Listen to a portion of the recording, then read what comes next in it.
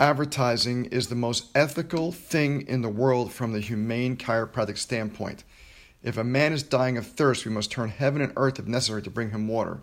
But if a man is dying for need of chiropractic adjustments, as thousands are doing every week, and these dying are thirsting for the correction that only chiropractic can bring, they may refuse the drink because they do not recognize that to them it is the water of life. In other words, people may be dying for the need of chiropractic, yet they will refuse it unless they've been educated to its character and the need of it. Advertising is simply the education of the public. Advertising chiropractic, then, is bringing life to the dying. Chiropractors advertise because they believe that to sell chiropractic is not a privilege but a duty. Spinal health statistics verified by chiropractors everywhere show that 80% of the population suffers from weakness and dis-ease due to some easily corrected form of pressure on spinal nerves. Chiropractors advertise because spinal nerve health cannot look up unless they talk it up. Chiropractors advertise because it is the best way to bring the greatest boon of life, which is health, to the greatest possible number in the shortest possible time. Chiropractors advertise because it is the best way to serve society, to bring the chiropractor's peculiar ability and his particular science to the folks who need it. The chiropractor advertises because he wants to stand as a buffer between pain and the 80% who suffer. Chiropractors advertise because subluxated spines are a public menace, subluxated spines being the cause of chronic bad health, crippled mentalities, and warped morals.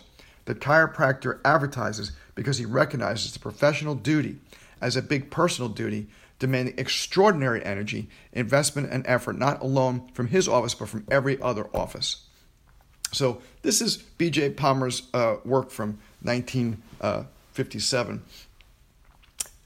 Chiropractors advertise because they need to advertise, right? The way I look at it is advertising is not what it used to be, right? It's not about like the printed word and newspaper articles and magazine articles and that kind of stuff. Advertising now is just getting the word out. Like, are you getting the word out? Right? Here's how you know you're getting the word out, right? And I don't care what quarter you're in, whether you're in student clinic or outpatient clinic or in your office or whatever it is. If you're not seeing a whole lot of patients, right, then you're not getting the word out, right? You need to get the word out. The word needs to be out. And the word is service, right? I'm going to write that word down for you guys in capital letters, right? The word is service, right? One of my favorite quotes from the Rotary Club, I was in the Rotary Club for a number of years. One of my favorite quotes was service above self. Like, that's what they taught as their motto, service above self. I'll write that for you guys. Service above self. That is so important to understand that like when BJ is saying in that last sentence here, you recognize your professional duty as a big personal duty, right? This is bigger than me. This is bigger than you. This is bigger than all of us. Like, this service goes higher, right? It goes higher. And we need to recognize that service because we need to, what I'm asking you guys to do this morning and for the rest of the quarter is really change your perspective, right? Sometimes we see a perspective in a one-sided, one-dimensional perspective where we look at our perspective as this is like one thing, like I am in school, I got so much work to do, right? I am in practice, I got so many other things to do, right? No, your number one goal is to serve people. Whether you are a student, a chiropractor, whether you're in peak, I don't care what place you're at, you still got to serve, right? So change your perspective. And what I want you to start thinking about is my perspective isn't just to get the thing done. That, like, graduating from chiropractic school is certainly a giant job, right? And very admirable that you guys have gotten to this far to get there. But that's not the point. Do you understand? Right? The point of what you're doing is not just to graduate. That's just the step to get to the next step, which is really to serve the people, right?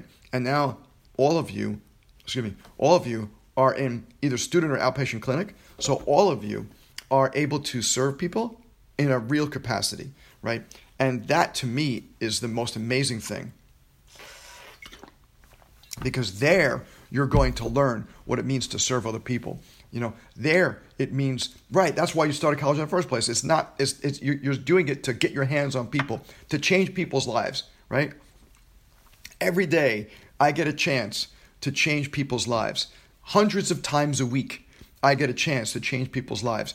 The peak students in my office get a chance to change lives, right? So that's like the most amazing thing, is to see the babies, right? The baby who came in yesterday, who when I first started seeing her a couple of months ago, I was having ear infection, and she was so afraid of me. She would cry and scream and kick and stuff, and now she loves it.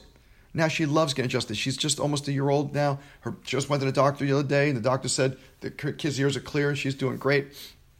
And now she loves it. She smiles at me and she waves her hand like this instead of waving like this. This is how she says hi.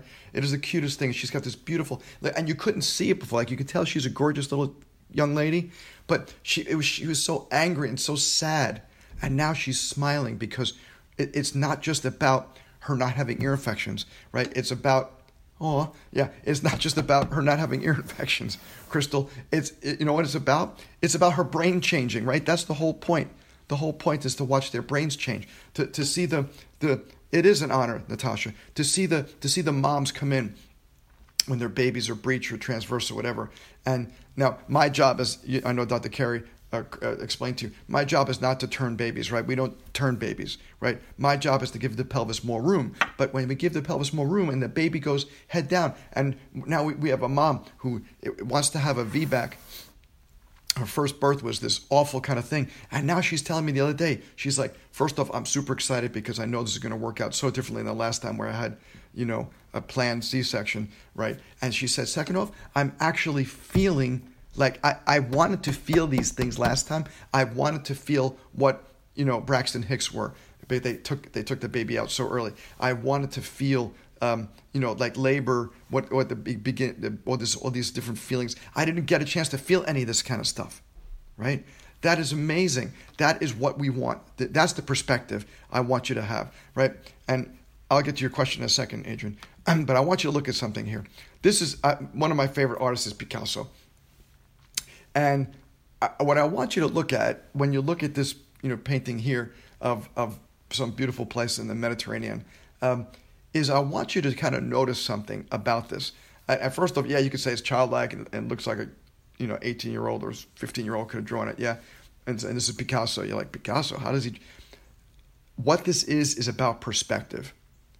And what Picasso did is he makes you look at things in a different perspective, right?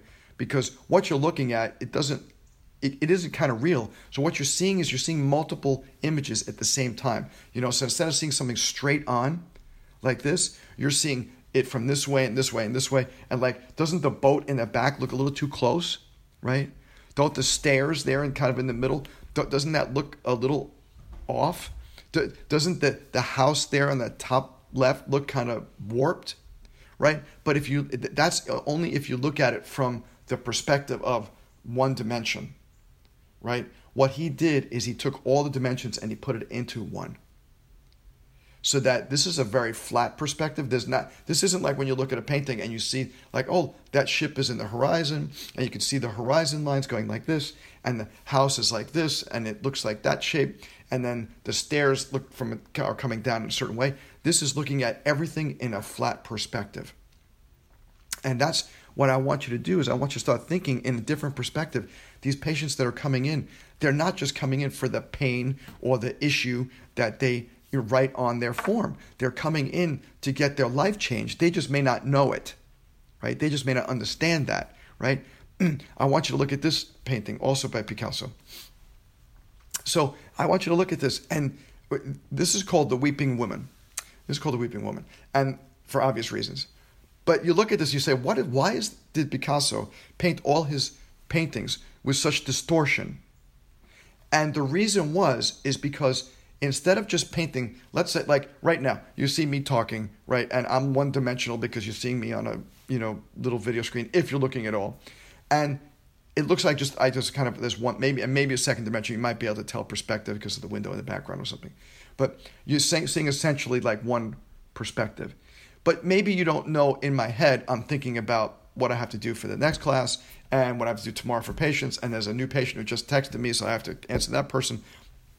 You can't see all these things happening in my head. All you see is what you're seeing right now, right? But imagine if you could. Imagine if you could actually see all these things happening at once.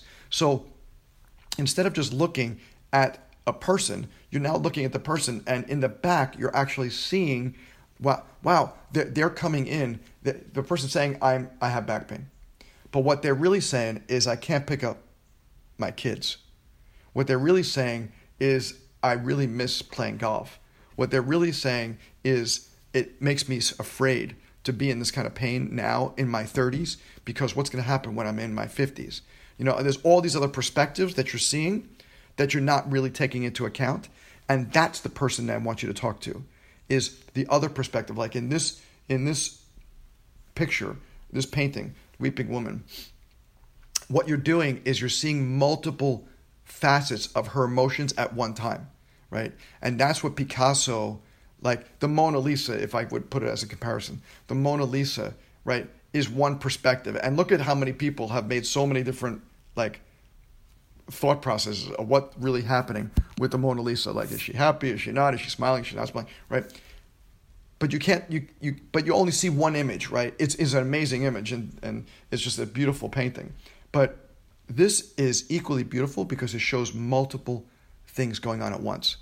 Where with the Mona Lisa, you have to look at the Mona Lisa and imagine what is she doing this? Here you can definitely see this one is upset, and you could tell that she's crying, but you could tell that there's other emotions going on, and there's different colors. Like you can see that she's got some reds because she's angry, and she's got blue. Maybe she's lonely. There's all these other things that are happening that you can kind of infer from this, and that's what I want you to do when you sit down and talk with that patient, when you sit down and talk with that pregnant mama, that kid, that grandpa, whatever it is you're doing in either student or outpatient clinic or wherever you are. Look at them from all the perspectives at once, because that's the beauty of what, like being, like really understanding what they're coming for, right? That just because they say, like the biggest mistake that chiropractors have made in the last 120 something years is when they come in and they say they have back pain, and then you fix the back pain, and then you say, I'll see you when a back pain comes back. That's not the right perspective. Not wrong, it's not bad, but it's not the right perspective. The perspective is, that's just what brought them there, but that's not what really brought them there. There's so many more layers, and that's why chiropractic on a regular basis will improve their health to such a different degree. This pregnant mama I was talking to, she said, I know that my pregnancy is so different than it could have been if I let it go the same way I did last time. I know that, and another pregnant mama said to me yesterday, she said, she said she brought in her daughter and the brand new baby daughter, and she said to me, she said, I'm pregnant. No, there's a different one. So she brought in her year-old daughter who's having these issues, and then she said, I'm pregnant again, and I didn't get adjusted early enough. And now I'm like only 7 weeks pregnant, and I want to start getting adjusted now, because I think if I got adjusted early enough, I would have had even better pregnancy and labor. And that's the whole point. All right? You guys got that? Right? That's the point. Think about perspective. Right? That's what I want you to really hone in on this week is when you're talking to your patients in clinic. I want you to think about their perspective.